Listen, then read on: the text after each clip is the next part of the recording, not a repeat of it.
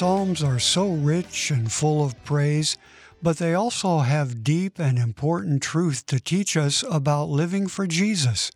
So let's dive into Psalm 1. Here's Pastor David. We're going to start with the first Psalm, first verse.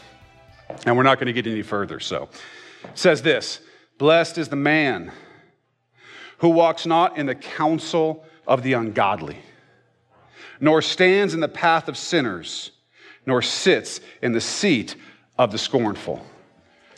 There's a lot happening there. A lot of instruction, a lot of wisdom in a poetic form, in a passionate form. The psalmist is telling us what it looks like to be a blessed person. What it looks like to be a blessed person. I suppose you could read it as you receive blessings from this, but it's more like the person who is living this way is in a state of being blessed. It's experiencing the blessings of God because he or she is living this way. The idea here is that there is the kingdom way, and that when you live the kingdom way, you're going to experience blessing. Now, don't get me wrong. Let's not get right out of the gate, because there's going to be a lot in this first psalm as we go through it that's talking about kind of the blessings and who we are in God and so on and so forth. And just let's be clear. I'm not talking about your financial blessings. I'm not talking about you being healthy all the time. I'm not talking about all those kinds of things. That may happen. In fact, it often does. But there's certainly no guarantee, and that's certainly not what this psalm is promising. What we're being promised here is the kinds of blessings that are eternal. The kinds of blessings that no matter what happens, you feel good about. See, here's the thing. I think that what's happened in the last, say, 100 years, I'm not that old, but I've been around a little while. I think what's happened is there was a time when stuff was hard, right? Some of you are old enough to know when life was a lot harder. And when I say harder, I just mean physically harder. I got to go out. Still, when we go to Honduras, they got to go out and collect wood to do the cooking. Okay, they don't have to do much heating because it's relatively warm there, but they got to do the cooking. They got to go get the wood. They got to collect the wood. There's just a lot more work. And we used to have to do a lot of stuff, and people would die more easily. We have something like what's happened now, and there's a lot of concern, but this would have been more normal. Women died more often in childbirth. People died from death and disease because either doctors weren't around or they didn't have the answers to those things. We had smallpox, we had polio, we had all these things that would go on. And what's happened is, I think that we've thought to ourselves, this is sort of the modern philosophical, when I say modern, I mean kind of 1600s to about 1950. The idea is we're going to, through science and through thought and through reason, we're going to start to make all these things to make life easier. Okay? Just think about the movement of technology. Hey, a wheel. Wow, that's easier to roll stuff with. And you move on to, I put the aux on the thing, and I can use the aux to do whatever, to all the way to the analog of that. Hey, I can make a tractor. I just turn it on, put some gas in it, here we go. And on and on and on to things like iPhones. And if I want, my light is on. I'm just trying to shine my light in the world. There we go. If I want to, I can go on here, DoorDash it up, and I want food, hot food. I'm like, bloop, bloop, bloop. And Jeff comes and drives an order of hot food to my door. Drops it. Now because of the COVID, they just drop it. I don't have to mess with the person. They just drop it off on your porch, and they send you a text with a picture of it on your porch. And you're like, hey, there's food out there. It's magic, right? We have made things so easy. You feel a little warm? Flip on the air conditioning. You don't have to hike up a mountain to get colder, right? We have ice cream. You think they had ice cream when there were no freezers? No, right? We have all kinds of stuff. And more and more and more and more and more, we have taken the things that are hard in life and found technological solutions to make them easier. And what has happened to our state of general happiness? Because remember, the equation was we get rid of all this work, we become much happier. Did not work. We are not happier.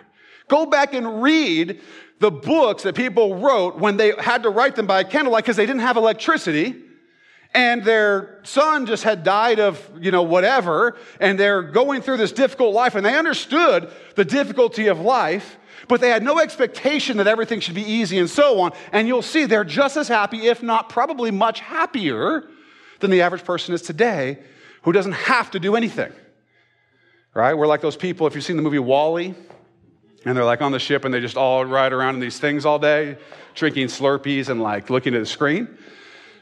This far. We're this far from that right now, right? There's a reason why they made that movie, and it's funny, because we're this far away from that. And it did not increase the happiness of the folks in WALL-E, and it's not going to increase our happiness. It's not going to increase our happiness. There are two ways. There are two paths. We read about it and we studied it when we did our series in the Sermon on the Mount called Right Side Up recently. You can go back and watch those online if you want to. And we saw what Jesus said about it, about the kingdom way and the way of the world. And this is one of the things that Jesus said during that Sermon on the Mount. Matthew 7, 13 through 14. It says, enter by the narrow gate, for wide is the gate, and broad is the way that leads to destruction.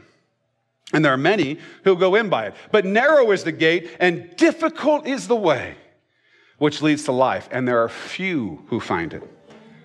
There is no question there are two ways. One that describes the life, the way of life that leads to blessing, to being a blessed person. Blessed man, blessed woman walks this way.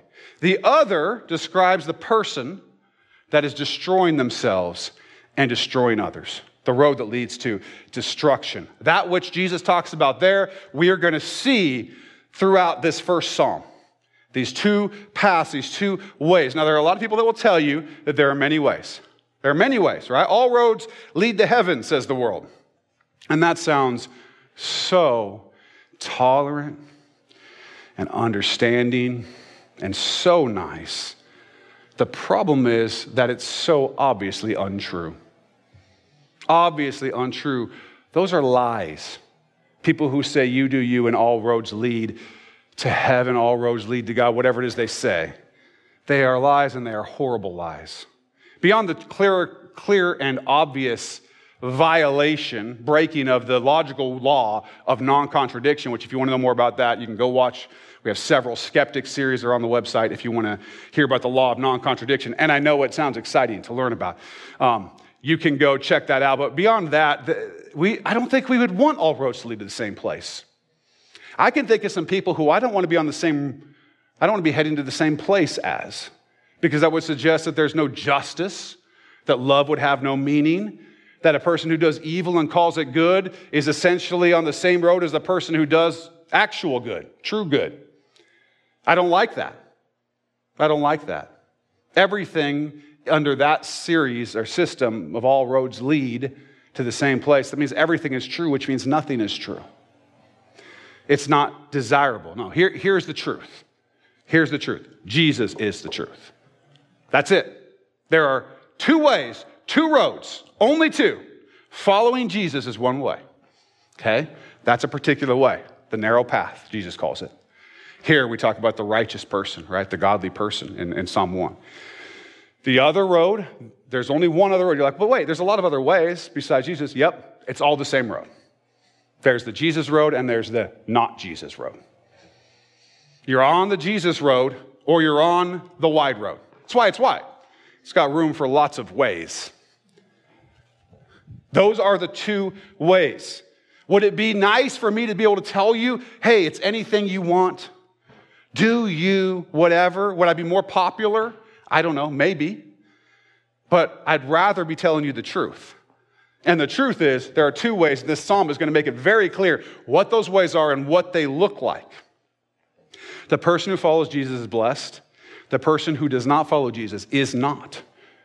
Now, I'm not saying they may not have health or wealth or something like that, but those are not the blessings we're talking about here. Those are not the things that comfort you in the darkness of night. Your money cannot help. You can't eat money when things go bad. Everything is so easy, right? As we said earlier, with the technology and the whatever, and we feel like we don't really necessarily need God that much. Some of us sort of pay him that Sunday morning thing. Like, for some people, it's kind of like insurance. It's like, I'm going to live like this all week. I might as well go ahead and put my time in on Sunday morning. Maybe get a little check mark in the other box or whatever, right? But we feel like we can get along without him. So many people in this town, in this area, feel like they can until what? Until bad things happen. Until the electricity goes out and there's no one to call at the police when someone's at your door. We run out of food, we have a pandemic, whatever it is. And then all of a sudden, all that confidence that people have in themselves goes away. And they start to realize, you know what? Everything that I've done on my way does not provide the answers I need when things actually get difficult. And every one of us will face the end of our lives if the Lord doesn't come back first, for those of us who are saved. We'll face those difficulties. And if you don't have answers because your way was the wide way and it just led to destruction, that will be your answer. Destruction. And there will be no hope. Praise God, there's hope in Jesus. So the person who follows Jesus is blessed, and the person who does not is not. First psalm out of the gate is just singing this truth. Literally, it's what it's for. It's a song with wisdom and emotion. And the first thing we learn in this song of wisdom is not what the blessed person does, but what he or she does not do. Does not do. It starts that way. It says this, who walks not in the counsel of the ungodly. Now, this is an important one. Let's dig in with our minds here, because this is a really interesting one that I've found as an attorney and counselor at law, and as a pastor, where part of my role is counseling. This is figurative language, walks in the counsel. Obviously, you don't walk literally in counsel, right? But it's figurative language, it's poetry, but it's really clear to understand, right? Walking in someone's counsel is living out the counsel that you've been given, the advice or the purpose or the whatever that someone has given you, then you walk it out, you live it out. So walking in the counsel of who? Of the ungodly. Here we are specifically talking about ungodly people, which is to say, people who are not following Jesus. It's that simple. They're ungodly. They don't know any better. We call people lost people because they're lost, just like you and I were. Lost people who are not following Jesus. They're living morally wrong lives. They're just doing their path, their way, not God's way. Wicked people, which you and I were prior to the saving grace of Jesus Christ through faith. They have not been made new in Christ. They have not been made spiritually alive. Now, that doesn't mean that people who don't follow Christ could never give good advice.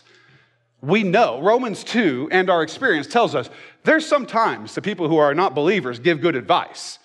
They also can do the math and figure out, should I jump off this cliff or not jump off this cliff? Most of them are going to be like, it's probably going to hurt if you jump off the cliff, right? They're not like, jump off, we don't know any better. That's not what I'm saying.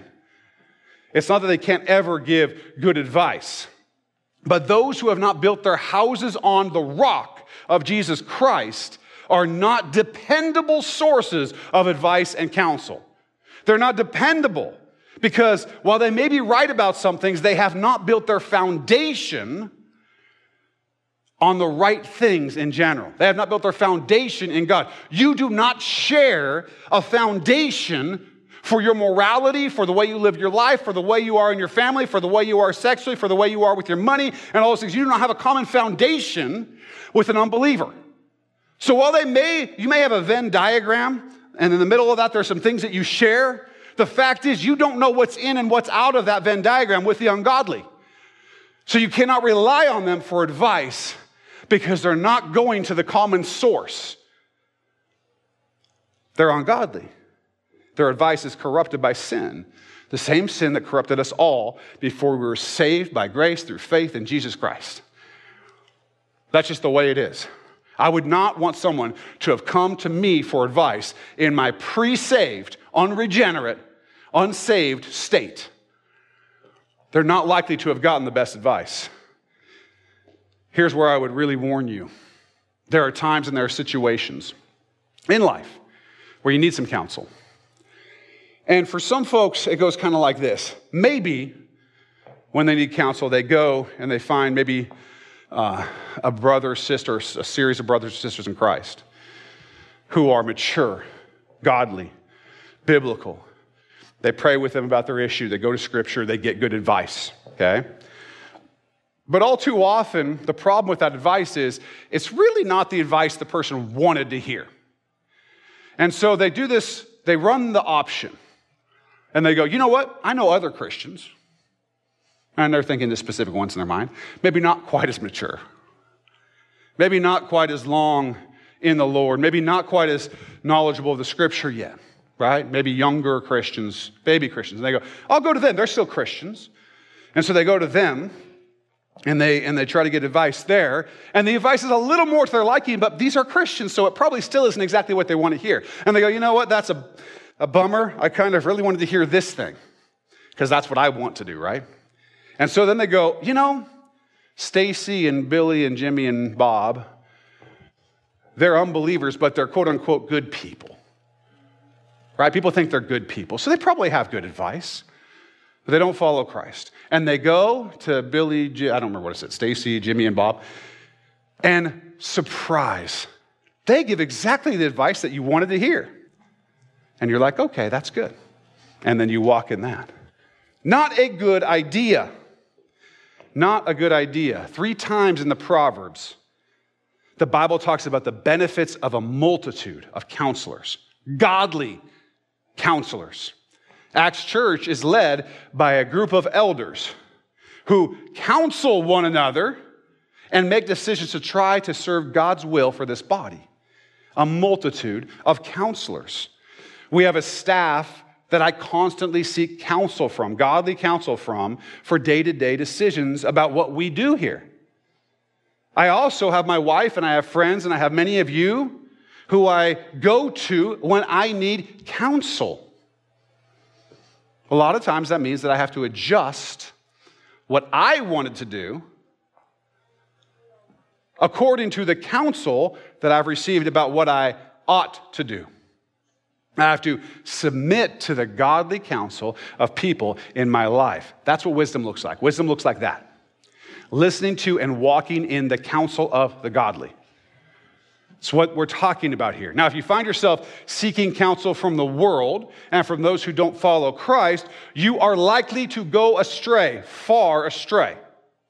And you will not experience the blessings of a godly person, because the inverse of this verse, blessed is the one who does not walk in the counsel of the ungodly, says something about what happens to the person who does walk in the counsel of the ungodly. Implied is not blessed, not experience blessing, not in that state of being blessed, because you're not walking in the counsel of the godly. You'll want to be sure and check out the next episode as we continue to learn about godly and ungodly counsel and a lot more. Let me also invite you to join us for church this Sunday morning. Acts Church is really easy to find in Vancouver, Washington, and all the info you need is just a click away at actschurchnw.org. Hope to see you this Sunday. And we hope you'll be with us next time for part 2 in our study of Psalm 1 here on Contemplate.